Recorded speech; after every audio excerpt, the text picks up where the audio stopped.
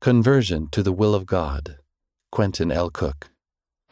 I am grateful for President Russell M. Nelson's powerful prophetic call to missionary service and President M. Russell Ballard's and Elder Marcus Adjukaitis' inspiring missionary messages today.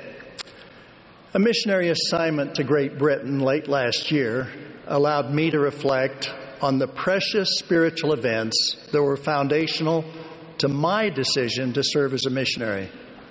When I was 15 years old, my beloved older brother, Joe, was 20, the age of eligibility then to serve a mission. In the United States, because of the Korean conflict, very few were allowed to serve. Only one could be called from each ward per year.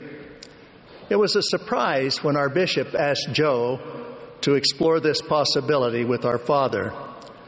Joe had been preparing applications for medical school. Our father, who was not active in the church, had made financial preparations to help him and was not in favor of Joe going on a mission. Dad suggested that Joe could do more good by going to medical school. This was a huge issue in our family. In a remarkable discussion with my wise and exemplary older brother, we concluded that his decision on whether to serve a mission and delay his education depended on three questions. One, is Jesus Christ divine? Two, is the Book of Mormon the Word of God? And three, is Joseph Smith the prophet of the Restoration?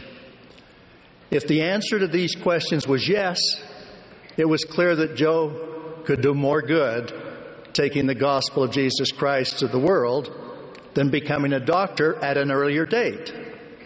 That night, I prayed fervently and with real intent.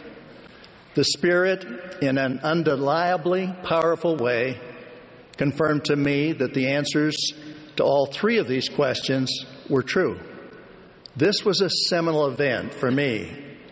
I realized that every decision I would make for the rest of my life would be influenced by these truths. I also knew that I would serve a mission if given the opportunity. Over a lifetime of service and spiritual experiences, I have come to understand that true conversion is the result of the conscious acceptance of the will of God, and we can be guided in our actions by the Holy Ghost. I already had a testimony of the divinity of Jesus Christ as Savior of the world. That night, I received a spiritual testimony of the Book of Mormon and the prophet Joseph Smith. Your testimony will be strengthened when you know in your heart, through your prayers, that the prophet Joseph Smith was an instrument in the Lord's hands. During the past 8 years, one of my assignments in the 12 Apostles was to review and read all the remarkable Joseph Smith papers and documents and the research that led to the publication of the Saints volumes. My testimony and admiration of the prophet Joseph Smith has been greatly strengthened and enhanced after reading the inspiring details of his life and foreordained prophetic ministry. Joseph's translation of the Book of Mormon by the gift and power of God was foundational to the Restoration. The Book of Mormon is internally consistent, beautifully written, and contains the answers to life's great questions. It is another testament of Jesus Christ. I testify that Joseph Smith was righteous, full of faith, and an instrument in the Lord's hands in bringing forth the Book of Mormon. The revelations and events recorded in the Doctrine and Covenants provide the keys, ordinances, and covenants necessary for salvation and exaltation. They set forth not only the essentials required to establish the church, but also provide profound doctrine that allows us to understand the purpose of life and gives us an eternal perspective.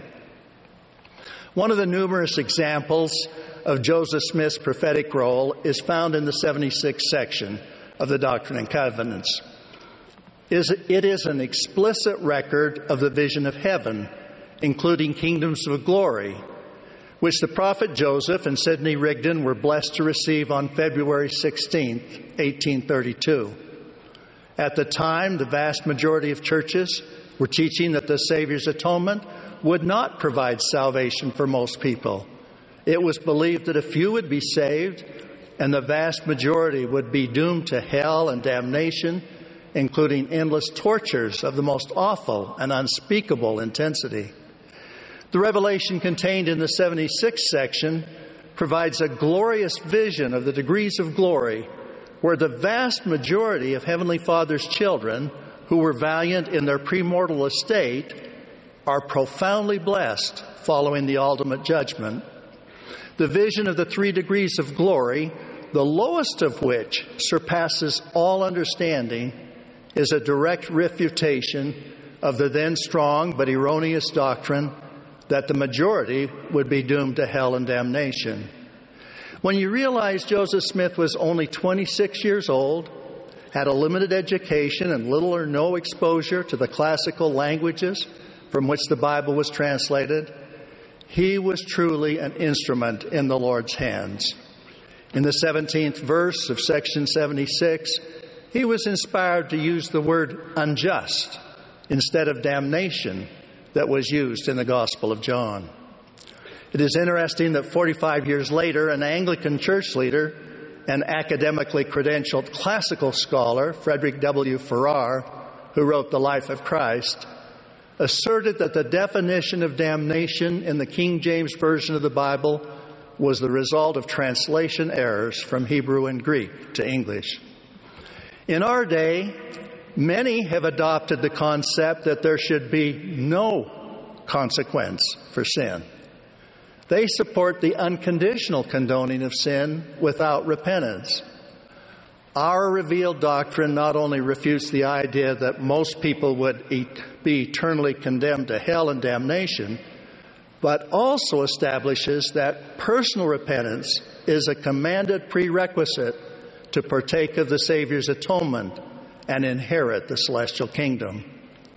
I testify that Joseph Smith was truly an instrument in the Lord's hands in bringing forth the restoration of His gospel. Because of the restoration of the gospel of Jesus Christ, we understand the importance of both repentance and the works of righteousness. We understand the overwhelming significance of the Savior's atonement and of His saving ordinances and covenants, including those performed in the temple. The works of righteousness emanate from and are the fruits of conversion. True conversion is brought about by the conscious acceptance and commitment to follow the will of God. The banquet of consequences and blessings that flow from conversion are true and permanent peace and the personal assurance of ultimate happiness despite the storms of this life. Conversion to the Savior changes a natural man into a sanctified, born-again, purified person, a new creature in Christ Jesus. What are the obligations that flow from conversion? In Liberty Jail, the prophet Joseph noted that many are only kept from the truth because they know not where to find it. In the Lord's preface to the Doctrine and Covenants, a big picture declaration of the Lord's purpose for us was set forth. He declared, "Wherefore I, the Lord, knowing the calamity which should come upon the inhabitants of the earth, called upon my servant Joseph Smith, Jr., and spake unto him from heaven, and gave him commandments." He further instructs that the fullness of my gospel might be proclaimed by the weak and the simple unto the ends of the world. That includes full-time missionaries. That includes each of us. This should be a laser-like focus to everyone who has been blessed with a conversion to the will of God. The Savior graciously invites us to be His voice and His hands. The love of the Savior will be our guiding light. The Savior taught His disciples, "Go ye therefore and teach all nations."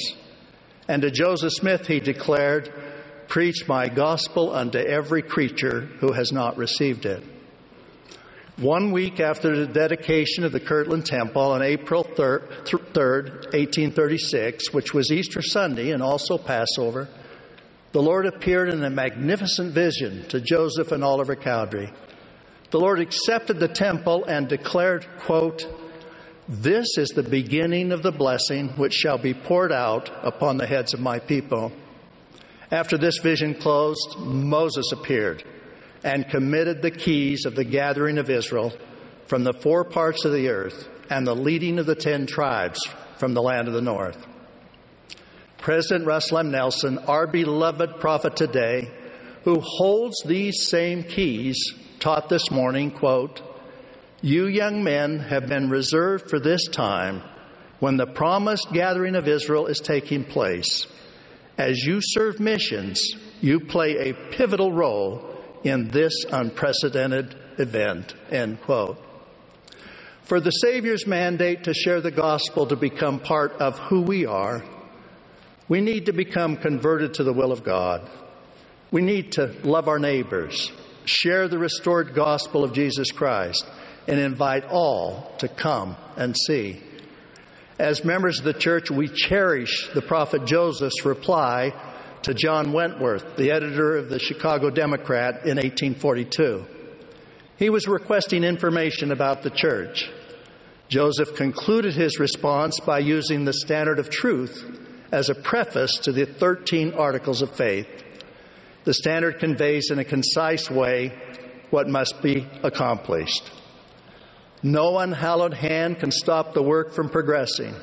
Persecutions may rage, mobs may combine, armies may assemble, calumny may defame, but the truth of God will go forth boldly, nobly, and independent till it has penetrated every continent, visited every clime, swept every country, and sounded in every ear, till the purposes of God shall be accomplished, and the great Jehovah shall say, "The work is done."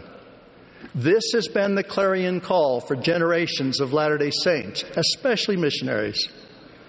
In the spirit of the standard of truth, we are grateful that in the midst of a worldwide pandemic, faithful missionaries have shared the gospel. Missionaries, we love you. The Lord asks each one of us to share His gospel in word and deed. Our personal conversion includes the responsibility to share the gospel of Jesus Christ with the world.